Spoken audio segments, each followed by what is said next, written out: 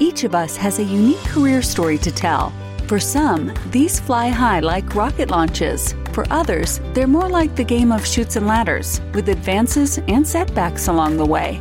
Either way, we learn countless lessons from these experiences. And that's what we put into the spotlight here at Career Sessions Career Lessons. Join discussions featuring a variety of guests sharing their stories of ups and downs, as well as the secrets of their success and what drives them to continue moving forward. We break down the tools and resources that will help you establish your dream career and realize your professional goals. Here's your host, J.R. Lowry.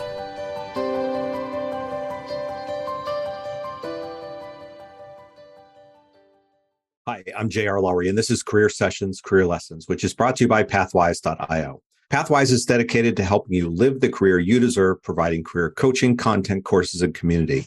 Basic membership is free, so visit Pathwise.io and join today. Today, my guest is Wendy Smith. Wendy is the Dana J. Johnson Professor of Management and the Faculty Director of the Women's Leadership Initiative at the Lerner College of Business and Economics at the University of Delaware, where she has worked for the past 17 years. She has earned a number of awards for her research, including the most cited paper in the past 10 years and the Decade Award. Wendy obtained her PhD in organizational behavior at Harvard Business School, where she first began investigating paradoxes. Her work focuses on strategies that leaders and senior teams can employ to effectively respond to opposing and often contradicting challenges. She also spent time as a research fellow at the University of Cambridge and has a bachelor's degree in psychology and political science from Yale University. Wendy, welcome. Thanks for doing the show with me today. Thanks for having me. Yeah, absolutely. Appreciate you doing this, especially given that it's very early in the morning for you in Sydney, Australia, as I record here in the evening in London. Let's start with your book, Both and Thinking, which you published last year. Can you give the audience a brief overview of your book? Yes. Here's the bottom line. In this book, myself and my co-author and longtime colleague, Marianne Lewis, argue that we all face tensions, competing demands, challenges every day in our lives, from the small, minuscule challenges to the large strategic tensions that we feel in our organizations. It's not if we face tensions, but how. So this book is an exploration into the nature of the tensions we experience and how we can use them to be productive rather than stumble over them. You mentioned you and Marianne have known each other for a long time. How did the two of you first meet, and what prompted you to decide to write the book together? Well, I like to say that I stalked her. She doesn't always agree with that verb. And I was doing my PhD. I was at Harvard Business School. I was exploring this idea of paradox, which is the underlying concept that informs how we think about tensions. There weren't a lot of people writing about paradox in organizational behavior, organizational theory, leadership. She had just written a brilliant paper that was published in our top journal and then won the award for best paper of the year. I read that paper and thought, I want to know everything this woman knows. And so I emailed her and said, can we please meet at our conference? We met, and we like to say the rest is history. We just started talking, and there was just so many cool ideas that started to emerge from that. So I am a huge fan of the value of reaching out to people, particularly when you are interested in things they're interested in, and inviting them to conversation. Yeah, well, I mean, that's basically how the two of us got connected. I reached out to you because I was interested in the work that you were doing, and here we are. I'm curious to hear, how's the book been received? What's surprised you positively or negatively about this post-publishing time period that you've had since last fall? Maybe the most exciting part is that it has been really fun. Writing a book is really vulnerable. It really does. You're bearing your soul to the world, because if you write a good book, then you really are sharing something that's very important to you. And that's a really vulnerable task. And to have people read it and say, oh my goodness, this really impacted a decision that I was making, or it has shifted the way that I lead my team, or it has impacted, for Marianne, she shared it. She's the dean of her business school and shared it with the entire administration of the university. And they have qualitatively shifted the way that they have conversations about the way the university runs. Wow, that is really empowering. And I'm so grateful to anyone who's reached back to us and said, my goodness, this is how it has impacted us. And by the way, this goes back to your last question. People don't often reach back because they think authors are busy, but oh my goodness, when we emails like that say, here is how this book has shifted my thinking or impacted a decision, we are so grateful. I encountered both and thinking through Dolly Chu. I don't know if you know her. She's a professor at the NYU. She and I were classmates at business school. And so I interviewed her. was reading one of her books. She mentioned both and thinking. I kind of went down that rabbit hole. And for me, it was like, oh, that's like such a simple concept, but it's so powerful in its simplicity. Well, we share that as well. Dolly and I were classmates in our PhD programs. And so it has been really fun. And actually there too, I think lies power. It's been fun to publish books together and learn together about this world of publishing, particularly when you are an academic and mostly publishing academic papers. This is a whole new world. And so I am grateful to her and grateful to the work that she does broadly in thinking about how we think about diversity, how we think about inclusion, how we think about, in her recent book, navigating the challenges of having both a difficult history, particularly in the United States, and being able to be very proud of our country, and how she has integrated this concept of both and, showing us that it's really valuable in that very important space. Yeah, I mean, it really is a good way of explaining pretty much any country's history, right?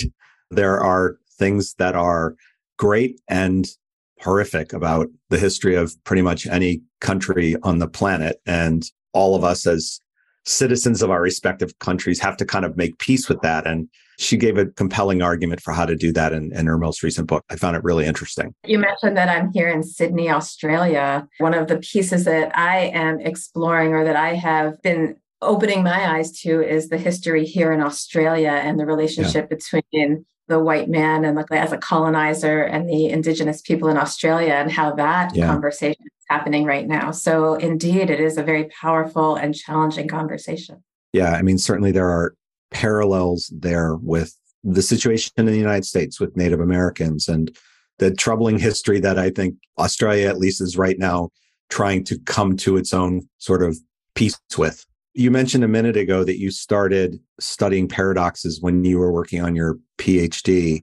What was it that piqued your interest in that topic in the first place? I could take that question in two directions, sort of professionally, if you will, or from a research topic. What I was working with IBM, top management teams at IBM, studying innovation. And the question that they were grappling with, the question that from a research point of view that we had studied around innovation, is how do you not get stuck in the past in order to move to the future? And when I was studying these top management teams at IBM that were grappling with innovation, that's not the question that they were really grappling with.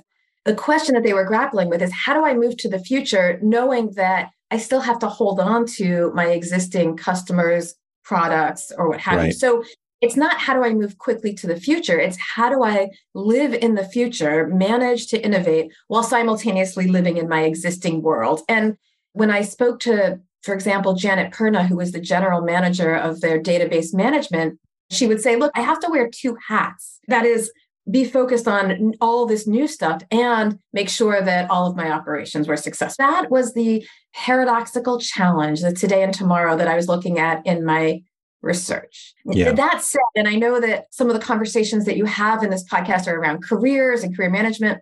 In the book, we say, I remember one of my advisors, Richard Hackman, was a brilliant scholar around teams. He would always say, research is me-search, that particularly in the social sciences, we tend to study ourselves. And I was grappling with my own career decisions, dilemmas, tensions, where I was in this space where it felt like I was in these contrasting demands that I felt like I had to make a choice between them. So it started with, do I want to be an academic who studies ideas, or do I want to be what academics like to call practitioners, a leader, like some amorphous person who actually does stuff? And it felt like that was an either or that I had to choose between. And then when I went into academia and was studying academia, I was studying innovation, but I went into academia at the time soon after there were all of these massive ethical collapses, or massive collapses of organizations like Enron and WorldCom because of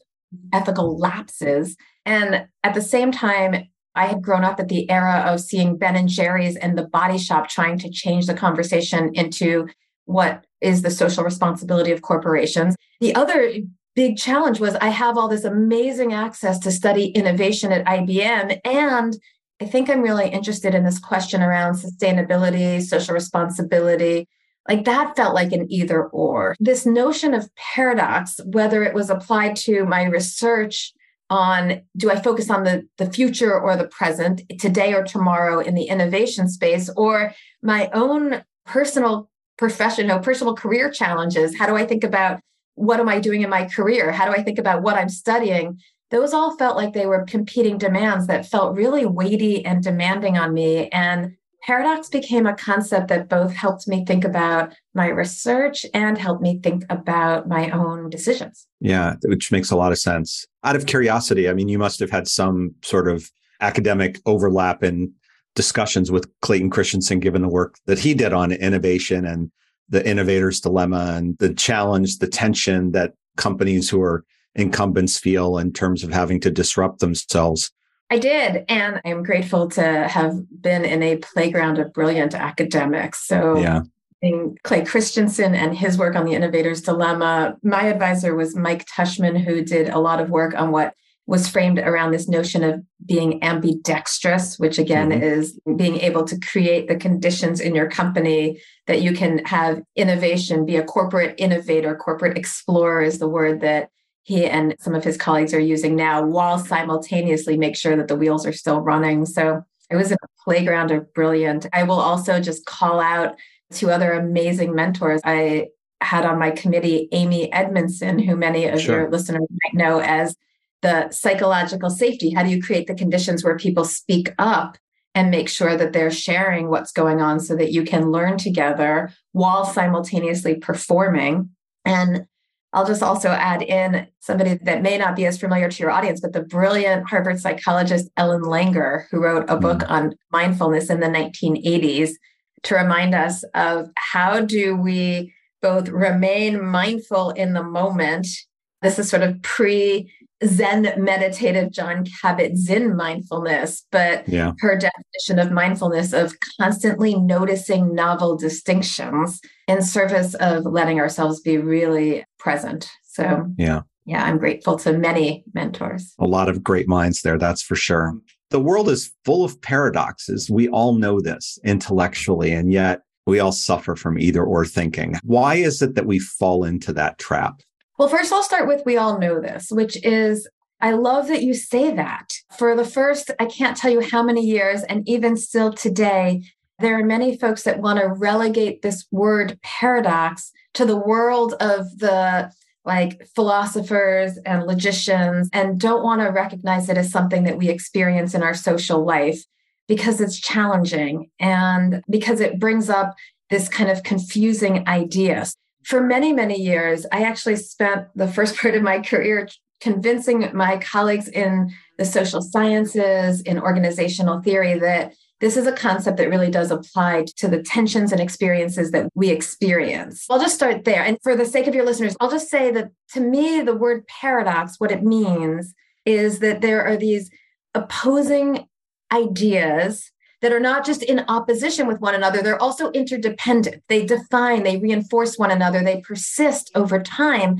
so that we're not trying to solve them or resolve them, we're trying to live with them. And they underlie every single one of our decisions. So they underlie a decision of what should I have for breakfast? Should I have that beautiful almond croissant or chocolate croissant, or should I go for the green smoothie? So do I go for discipline or do I go for something that's sort of momentary pleasure or long-term discipline? And so the long-term or the short-term, the disciplined or the pleasure, the self and other, today and tomorrow, these are the tensions that underlie every one of our decisions. And if we stop and look at any of our decisions and pull them back, we'll see these paradoxes. That's what we mean. I think that some people want to say, no, the world is not paradoxical. It's much more clear-cut. There is a single truth in the world. That we don't live in this duality because it's complex and confusing. And so very briefly, why do we go back to either or thinking, which we all do, and it's supernatural?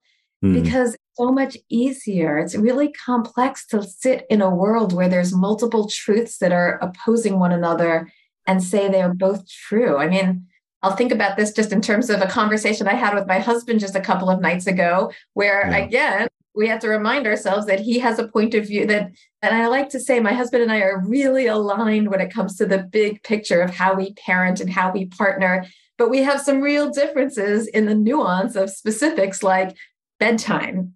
And then we get these conversations where he's a little more permissive on bedtime and I like to be a little more disciplined around it. And now that we have 16-year-olds, it's kind of a moot point. But the point being that we get into these conversations where it feels like we have these opposing ideas and one of us has to be right and the other has to be wrong. And it is emotionally hard to sit back into that space and say, wait, maybe there is a space where we're both right. Yeah. And that's hard for people. Physiologically, we're wired to make decisions, right? Sometimes snap decisions in the interest of survival. And we want to judge people as being either this or that. And we're all a little bit of this and that. And I think that's the part that kind of goes against that wiring, right? The part of our brain that sort of makes those flight or fight, friend or foe kind of decisions that we all had to rely on at one point in human evolution. I think that's right. I've been really intrigued by a broader conversation exactly to this point, which is how do we move beyond the mammalian brain that has these quick thoughts and invite ourselves to pause and take a deep breath and think about something in a more complex, collaborative manner and paradox and thinking about both and falls into that category. It requires us to step back from the gut response to categorize, put something in a box and leave it there, and then choose between opposing ideas. And by the way, the other pressure we have is to be consistent, and our culture reinforces that need to be consistent. It's also invites us to pause and say, wait, is there something more complex? Can I look at this in a different way? You use some colorful metaphors in the book. We won't have time to get into all of them, but one I think that builds on what we were just talking about. You've got the mules, right? And sort of this integrative thinking. And then you've got tightrope walkers who are constantly balancing. It'd be great if you could maybe just elaborate on both of those and how they fit into the framework of both and thinking. Yeah, I think when people think about both and, they tend to go to this place that there is this perfect win-win. And that's what we call the mule. The mule is one of the oldest biological hybrids that man has bred. It's the stronger than a horse, smarter than a donkey, bring them together and you have this biologically smarter, stronger beast. We've been breeding them for 3,000 years. And that's this ideal win-win. And one of the things that I learned actually from my dissertation, from my IBM study, is that when we go to the both and space, we think, oh, there's going to be this ideal win-win. And that doesn't happen all the time. So in IBM, I went to go study these top management teams as they're making decisions. And I thought, oh, they're going to find all these places where they can bring their existing products and existing customers into their innovative space. And there's this better possibility. And that's not what happened. And in fact, the example I use in the book is more of a personal example, which is what happened when I first had my kids. So my 16-year-olds, I have 3 kids, but my 16-year-olds were my first kids and they're twins. And I remember when I first became a mom and I'm tired and exhausted and I'm going back to work and I'm thinking, gosh, like I study this both and thing. There's got to be a better space where I'm not feeling torn all the time between this either or of work versus home and my kids. And I remember thinking, yeah, there is like the ideal both and is that I open a daycare down the street, work becomes life becomes work. I don't have to worry about leaving my kids in the morning and I don't have to worry about bringing work home at night. And that's lovely. And I know people who have done that, and that would never be me. The idea is that there are these mules, there are these ideal, we call them creative integrations. They happen, but they don't happen all the time. Yeah. And we argue that another way to live in the both and is what we label as being consistently inconsistent. And that is what the IBM senior teams were doing. That was what I found as a big aha in that study. That is what I did as a new mom and still do in work and life. And many of us do in work and life, which is to, as you said, the metaphor is live on the tightrope, which is that we live with these competing demands. And sometimes we make decisions that focus on one of them and sometimes the other. over time. And so it's about looking at our decisions, not at any specific moment, but the broad over time. And that over time, we're making decisions between the two, making these micro shifting oscillations so that at some moment I might be home with my family for dinner, but the next night I'm finishing a work project. Right. But the idea is that we're not overemphasizing one or the other so that we fall off the tightrope. We are balancing in these micro decisions. So it's not that I am making decisions that I am so committed to work that I have no time for my family. I'm starting to burn out. They have no connection to me. Things are going awry at home. But rather than I'm making these micro oscillations, and living in that space can feel a little dizzying. It's hard to live on the tightrope.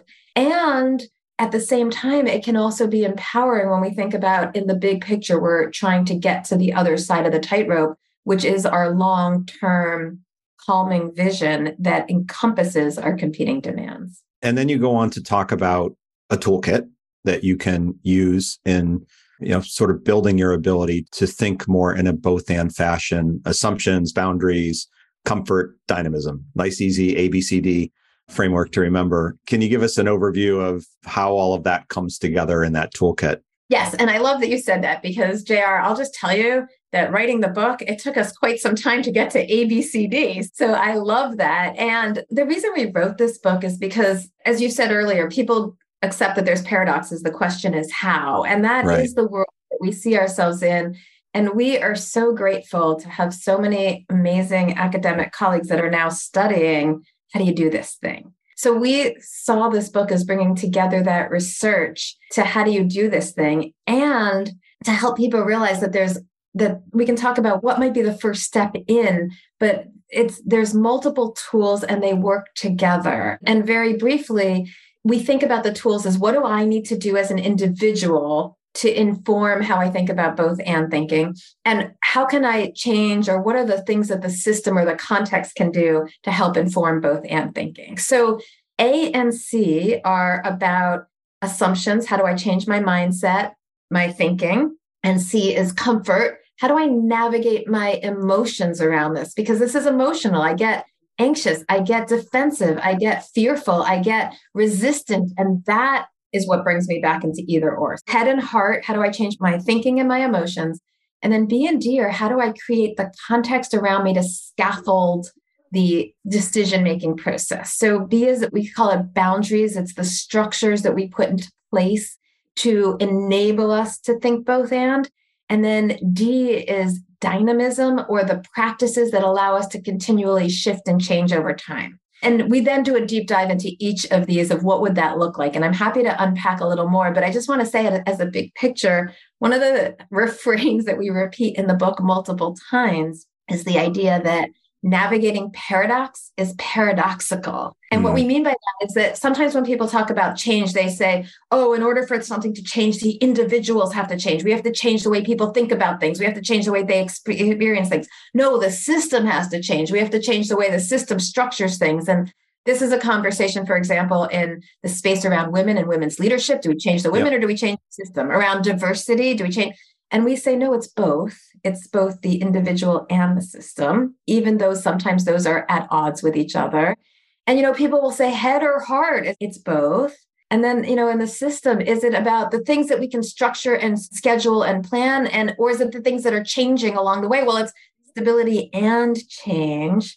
Embedded into this idea are these 4 tools. They work together.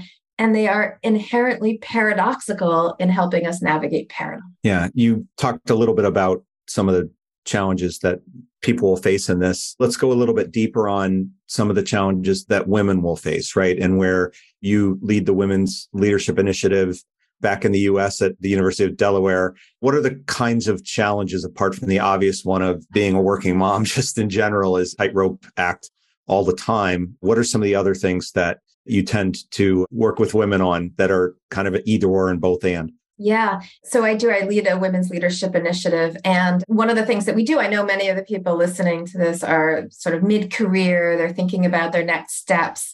Part of what we do is focused on our students at the university. And part of what we do is focused on women at that mid-career level, where I know the metaphor is hitting the glass ceiling. And I know that's been contested, but the idea is, how do we help women move from that mid-career space into their next adventure, whether it's into the C-suite or into entrepreneurship or what have you. One of the interesting conversations that we had when we launched this initiative is, you're trying to advance conversations about inclusion and diversity, but you're being exclusive in order to do it.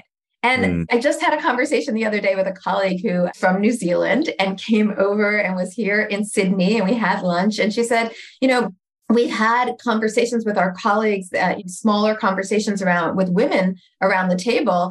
And some of the male colleagues say, well, why do we have to be excluded from those conversations? And so that is a really, I think, important conversation to address, which is, there too is a both and. We both need spaces where we can engage with people who share our identity to reinforce and provide the power and context and support so that we can be in conversations with people who don't, and then engage more broadly. And I think this is where the power of employee resource groups come in, and the power of being able to both find people who are similar to you that you can feel like you connect to in a different way in order to enable us to connect with people that are different from us. Yeah. So I think there's an important conversation here about how we navigate diversity in both of those spaces.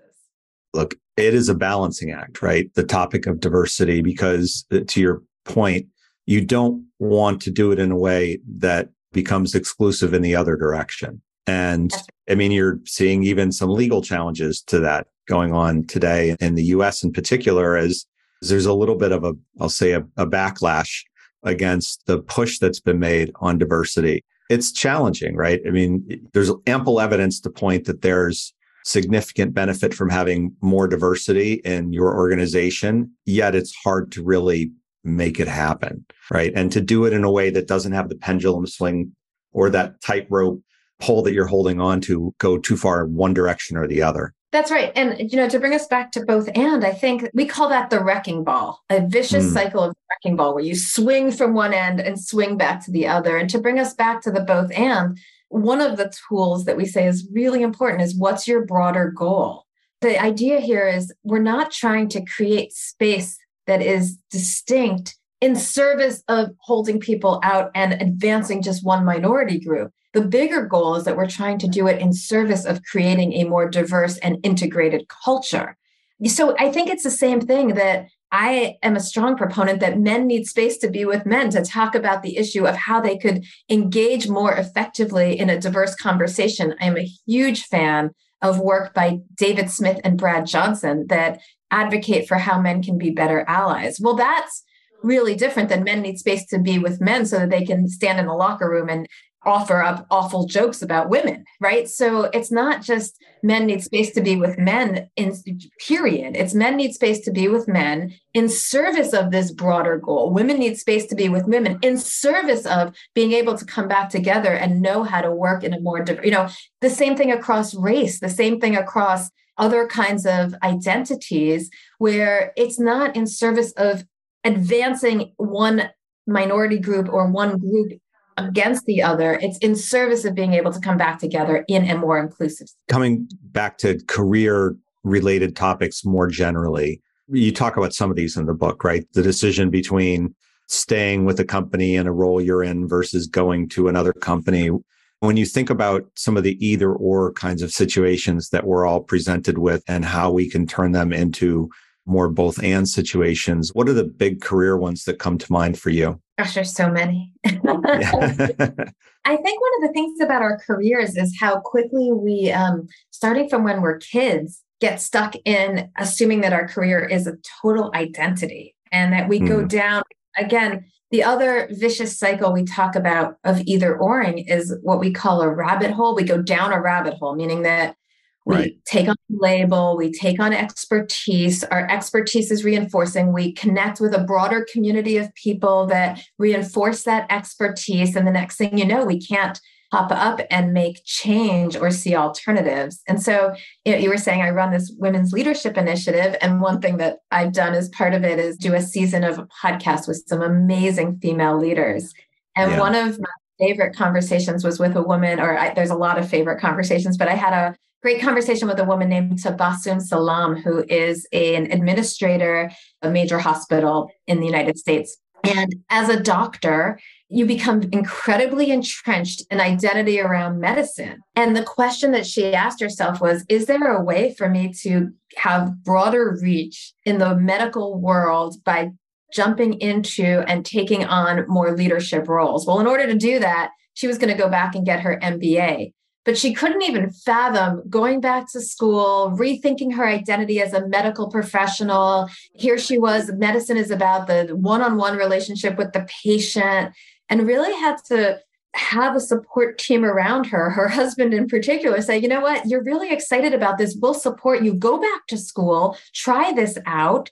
And this does not deny your commitment to medicine. It expands it. But just thinking about what would that look like to shift is so scary for some people that we don't do it. We just stick with what we know because it's scary both emotionally to think about a different identity and taking the time to do it. It strikes me that there's an example you just gave as an example of that to all of the work that's been done on change and why people struggle so much with letting go of one thing and trying to embrace something else, or maybe having the thinking that would allow them to do a bit of having their cake and eating it too. Yeah, we tie this to the idea of an S curve, which is a popular framework in innovation. And the S curve, over time, you can imagine an S where you have a new idea and it takes some time to really sort of gain some traction and then quickly gains traction and performance, but at some point falls off the edge and is no longer relevant. And the argument in the innovation space is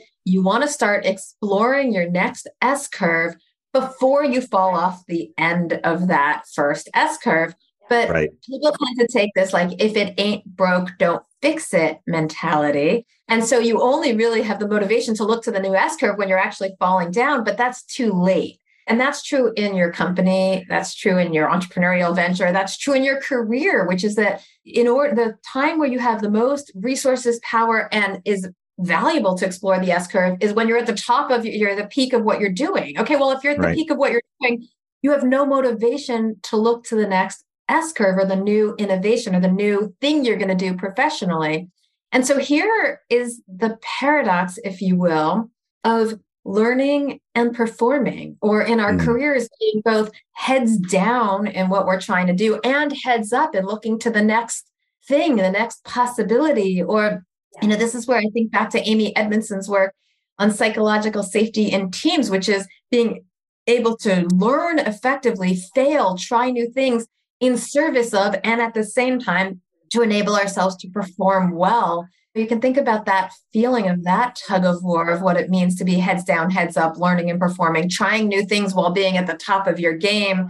That tension there is sort of an embedded tension that we experience. That's paradox right there. It is. And, certainly the adage of if it ain't broke, don't fix it was very common in the business world, because in the near term, it's a safer bet to just keep doing what you're doing. What's always interested me is, how many companies, the leaders are thinking about their own time horizons more than they're thinking about the company, right? And they're thinking, I can ride this for another 3 to 5 years. I don't have to do anything radically different. I'll get out on top. And then the company has a crash after they leave because they haven't done anything really to prepare it for that next S curve, right? And that's a very successful strategy for a very short period of time. I mean, I know you do asset management and, you're thinking about companies. And the question is, what is an indicator of a great company? It's a great leader who is is constantly looking out to the horizon and thinking about the long term outside of their leadership, right? There's an indicator that you've got great leadership, willing to take risks, willing to explore, willing to see beyond just their own needs, just their own self goals. The timing is the challenge, right? I mean, that's the art of this whole thing is when do you start tearing down? When do you start diverting attention to build the next version, right? To hit that next S curve? It's an art to know when to do that, right? Which by definition means it's impossible to do it perfectly. But that's one of the bigger challenges I think that, leaders, particularly in a world now that's, more volatile, more uncertain, moving more quickly than probably we've ever seen. It's a decision you're constantly wrestling with as a leader. One of the opportunities there is making sure that you have good people around you to advise you on that and that you're listening to them, that you're not ignoring them. In the book, we feature a good friend and colleague of mine, Jeremy Hockenstein, who was starting a social enterprise when I was doing my PhD. And I watched and I studied this social enterprise. It's called Digital Divide Data. And it's an amazing organization that started in Cambodia as a work integration organization. And they're now 20 something years into this venture, and he's still their CEO. And this is rare that founding CEOs stay with the organization because they're so passionate about the ideas that they're not able to make the transition between early startup mentality that's exciting to get something going and being able to have something more stable and expansive and operationally efficient. And Jeremy has this wonderful line where he said, early on, he brought on a board to advise him, and he had to listen to their advice. And what he knew is that his job changed every 6 months, the ways in which he had to operate. And sometimes he was ahead of that curve and able to sort of see the change and anticipate it. And sometimes he was behind that curve and had to sort of catch up as a leader. But he had to be dynamic in how he saw his job changing. And one of the ways to do that was to be able to listen, to bring on advisors that he trusted and to ask them, how does my job change? What do I need to do? And to listen to some of their advice along the way in order to do that. And so that's not easy. No, it's not easy. And to your point, I mean, it's a rare founder, it's a rare CEO in general that can be in the role for that long, that's willing to do enough reinvention and enough personal growth and enough corporate growth and change that they go through those time periods and don't get stuck in their ways. It's a very difficult thing, which is why most companies typically want to change their CEOs every 5 years or so. I'll just say, we said research is me search. As you noted, I am here in Sydney on sabbatical. And at this wonderful moment where our book just came out, and the question is, what's next? And it is a really provocative and emotionally challenging question to ask on the way. And I am grateful to great advisors. You asked about career decisions. One is what is out there, but the next is, wow, I have achieved something. What's next is also a really hard question to ask. Is that a conversation that you are having with Marianne, or is it a conversation more that you're thinking about on your own? It's a conversation I'm having with anyone who will have it with me. I am curious to hear how people think about their own what's next and inform my own thinking. So how are you thinking about that right now? Well, I think the exciting piece is it goes back to this idea of experimentation. So next could be a next book. Next could be a leadership role. Marianne is a dean at a university, a leadership role at a university. It could be more leadership within our broader industry of academia. And so I am learning from the idea of learning as experimentation so that in the S-curve process, it's not like it looks so nice and neat. You have one S-curve and you jump to the next. But actually what happens in this learning process is that you have one S-curve and then you're in this almost funnel where you're trying all kinds of different things so that something eventually comes through the other end. And that's the idea that's what experimentation looks like, is that you're not just jumping to the next S-curve, you're trying all these different possibilities so that when you're ready to make that jump, you have set out these possibilities along the way. So to me, it's a bit of moving into that experimentation of different options and being okay that I'm not sure which one will come through the other end of the funnel. And so, JR, when we have a conversation on your podcast a couple of years from now, I'll come back and report what came through the other end of that funnel. Yeah, fair enough. I'm curious back, when you were an undergraduate at Yale, what did you foresee yourself doing in your college days? That is such a good question. That too was the start of me feeling like I had to make very clear decisions and not be experimental. So I'll just say I'm a huge fan of being able to be in your college years and experiment and try out different opportunities. Yesterday, I took my daughter, we went to go see the TEDx Sydney stage. Okay. Super fun. And one of the speakers was talking about how do you get jobs now, and was talking about the value of experimentation, meaning whether it's sort of trying out different jobs or trying out different internships and different volunteer roles so that you can get experience so that you're not coming to the table without just different experiences. His main question was, people are so curious, what's my job? What's my profession?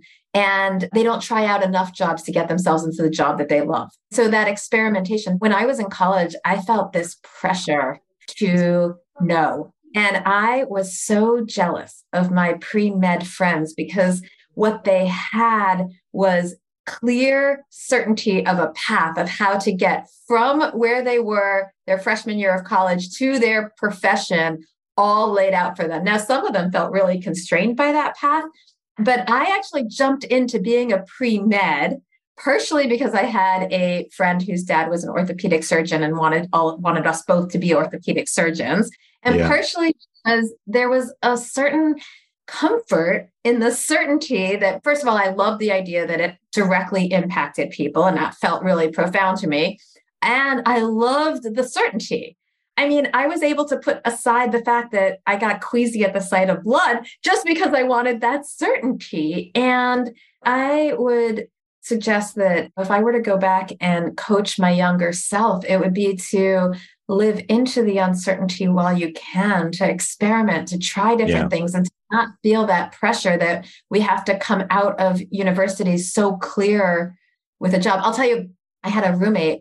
My roommate said to me, Wendy, how can you not know what you're doing? You're going to lose all these years of income and because you're not ready to go to grad school in immediate. And that's the greater pressure that I think we put on undergrads that doesn't give them the to really explore and experiment more broadly. Yeah, I feel like some of that has subsided. My kids are a bit older. My youngest will turn 27 next week. So they're largely into their career journeys. I feel like there's a lot more parental willingness to let kids have a bit of that time in their 20s, whereas certainly back, I feel like when I was in college, I did ROTC, so I was going into the military, so I didn't face that same kind of pressure that you've described, but it certainly felt like looking around at a lot of the people that I was in school with, they did feel that pressure. I feel like that's subsided somewhat, at least parentally. I don't know if it's subsided so much in the pressure they put on themselves as 19 and 20-year-olds. I hope so. I think the other trend that I'm seeing as a university professor, and that I would love to figure out how to maybe reverse this a little bit, is that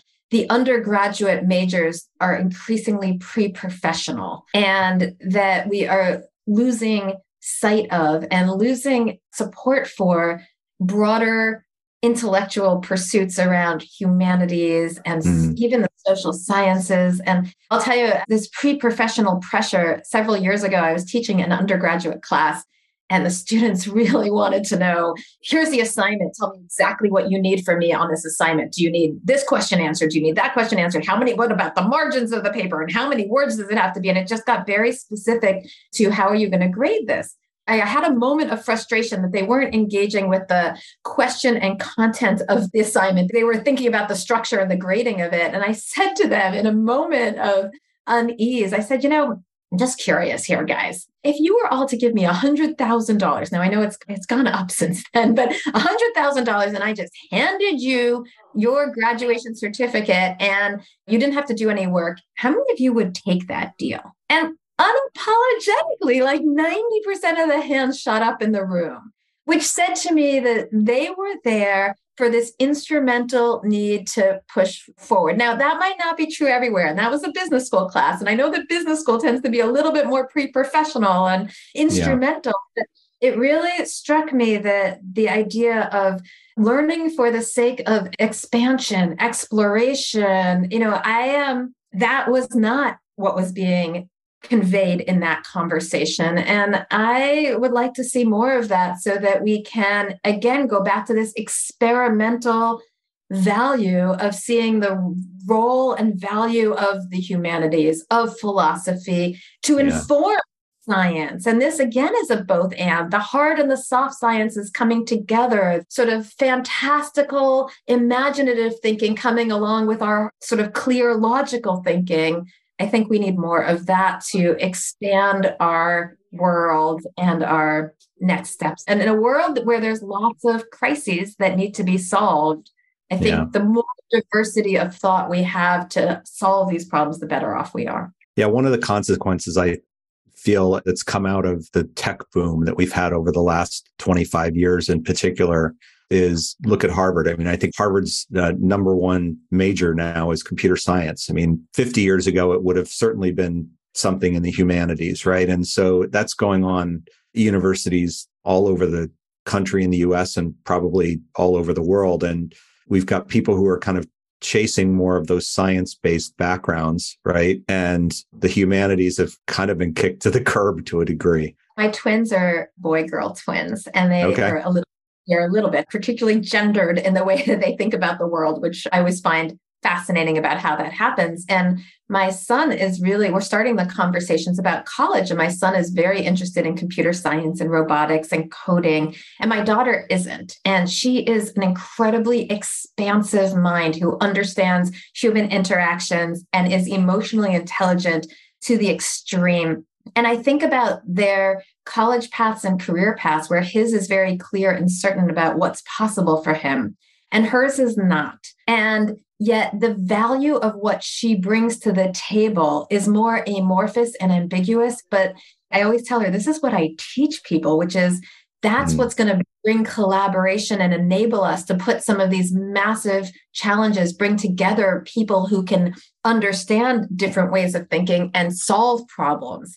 I would love to see us value that more ambiguous kind of thinking in kids and help them to engage with that. Now, to be clear, I think girls should learn how to code and should be encouraged to code and should get over the identity that it's a boys' space. But I also think that we should value the boys and the girls that learn how to bring people together and understand the emotionally intelligent social dynamics that help people work together. Yeah. One of the, I guess, pitfalls of the classic college major approach is it sends you down a particular discipline. And more, I think all along, right? The problems that we need to solve in the world, probably not just now, but going back in history, are interdisciplinary in nature. And so really what you want to be teaching people is how to bring together those multiple disciplines. And yet most colleges are still kind of in the pick a major. You spend a lot of time studying that and you take some other classes as just for fun or whatever. And, you don't really stitch it all together in that interdisciplinary way. Well, and this brings up a challenge if you're an HR professional in an organization. So some of the best and most creative and most effective organizations aren't out there saying, gosh, we need coding. Let's go find the computer scientist, which indeed you need those technical skills. We definitely do. They are also saying, gosh, what we need is critical thinking. And this is on the conversation for people. We need critical thinking. We need people who could think broadly. We need emotional intelligence. How do we find that? And this is where I really value companies like IDEO, the product development company that says, we're going to bring in biologists to study and address product design. We're going to bring in philosophers. We're going to bring in that really value those professions they're not relegated to go sit on the sideline and read lots of good books and maybe write a couple of books. They're brought into the conversations and they know how to both hire for those kinds of professions. And here's a both and here, how to bring them into the conversation so that their way of thinking is valued at the table and in the discussions as part of a contribution to how we solve problems, not seen as a distraction from the really hard science that we're talking about. And IDEO has always been one of my favorite companies. I just admire the heck out of what they've done over the years. And they were really way ahead of the rest of us in terms of bringing together a very broad range of backgrounds, right? Really embracing the idea of diversity of thought. And how people can look at a problem from different lenses and come up with a solution that's just really creative. I want to go back to the emotional part because Sometimes I think when we talk about both anding, so again, this is that diversity of thought is a both and challenge. It's how do I sit down at the table and be able to listen to somebody who has a very different way of thinking and a very different way of expressing themselves and know that there's a kernel of right in that conversation, right? So I'll go back to my husband and I. He's a statistician. The way that he conveys and explores the world is very different from the way that I convey and explore the world. And we've had to learn how to just talk and listen to one another in ways that we can see the value of what each other has to say because we have different ways of thinking and talking about things. If we go back to that, part of the challenge is how do we create the conditions where we can sit around the table and listen and hear different components and ideas and value those. And I think, again, there's a both and challenge and opportunity. And where I was starting to say was that understanding and being able to do this is also an emotional challenge because it's hard to listen to people who sound and talk and say things that are different than you because you have to listen in a different way. And sometimes it's threatening and sometimes there is an emotional component to that challenge. Yeah, that point you brought up earlier in our conversation about comfort, right? Developing that comfort with paradoxes and being able to be okay when somebody's coming at you from an angle that may feel initially threatening and just giving yourself time to sort of calm down enough, get comfortable enough to really hear them out and understand the why behind what they're saying as opposed to just the superficial what, right? But that takes skill. I want to add to that. We talk about finding comfort in the discomfort. And the important part of that is sometimes the way we try and do that is to reject the discomfort. Like we shouldn't feel anxious. We shouldn't feel fear. So we're going to and actually what we say is you have to live into the discomfort, like the fear or the anxiety or the uncertainty, they're all real. So how do we honor that rather than try and sweep it under the rug? Because if we sweep it under the rug, all we know is that we're going to step on it and it's going to explode into a pile of dust. It doesn't really go away. So I think the important component in the emotional sphere is honoring the discomfort rather than rejecting it. Mindful of time. This has been a very interesting conversation. We've sort of flowed through a lot of different topics today. Any last bits of advice you want to offer to our audience just in terms of how to apply this in the way that they think about their careers? Well, I'm so grateful to engage in this conversation. And maybe the last thing I'll say is where we were just headed, which is that I think when we talk about both anding, it can sound easy. There's just switch your mindset, switch the questions you ask from either or to both and. But it is a lifetime reminder of living into a more collaborative, less linear, more holistic, more integrative space that requires us to continually remind ourselves. And so I want to empathize with your listener as they engage in this and invite them along on a journey that I think we're all grappling with. Yes, we are definitely all grappling with it. Well, thank you. I appreciate this, especially at the very early hour of the day that it is for you. I'll let you go back to your coffee and have a great day and enjoy the rest of your time in Australia. Thank you so much. I want to thank Wendy for joining me today to discuss her book, Both and Thinking, her broader research, and her own career journey and some of the decisions and paradoxes that she's dealt with in the course of her own career. If you're ready to take control of your career and wrestle with some of those paradoxes, visit pathwise.io. And if you'd like more regular insights, you can become a Pathwise member. Basic membership is free. You can also sign up on the website for our newsletter and follow us on LinkedIn, Twitter, Facebook, and YouTube. Thanks. Have a great day. Thank you for listening to Career Sessions, Career Lessons. We hope the nuggets of wisdom shared today help guide your path to the successful career of your dreams. This podcast series is part of Pathwise.io, which is here to help you live the career you want. We provide a comprehensive mix of career and professional development events, insights, tools, and exercises backed by a group of leading coaches and other career management experts. If you aspire to something more or just something different in your career, join us at Pathwise.io. You can find us on LinkedIn, Facebook, and Twitter. See you again on the next episode.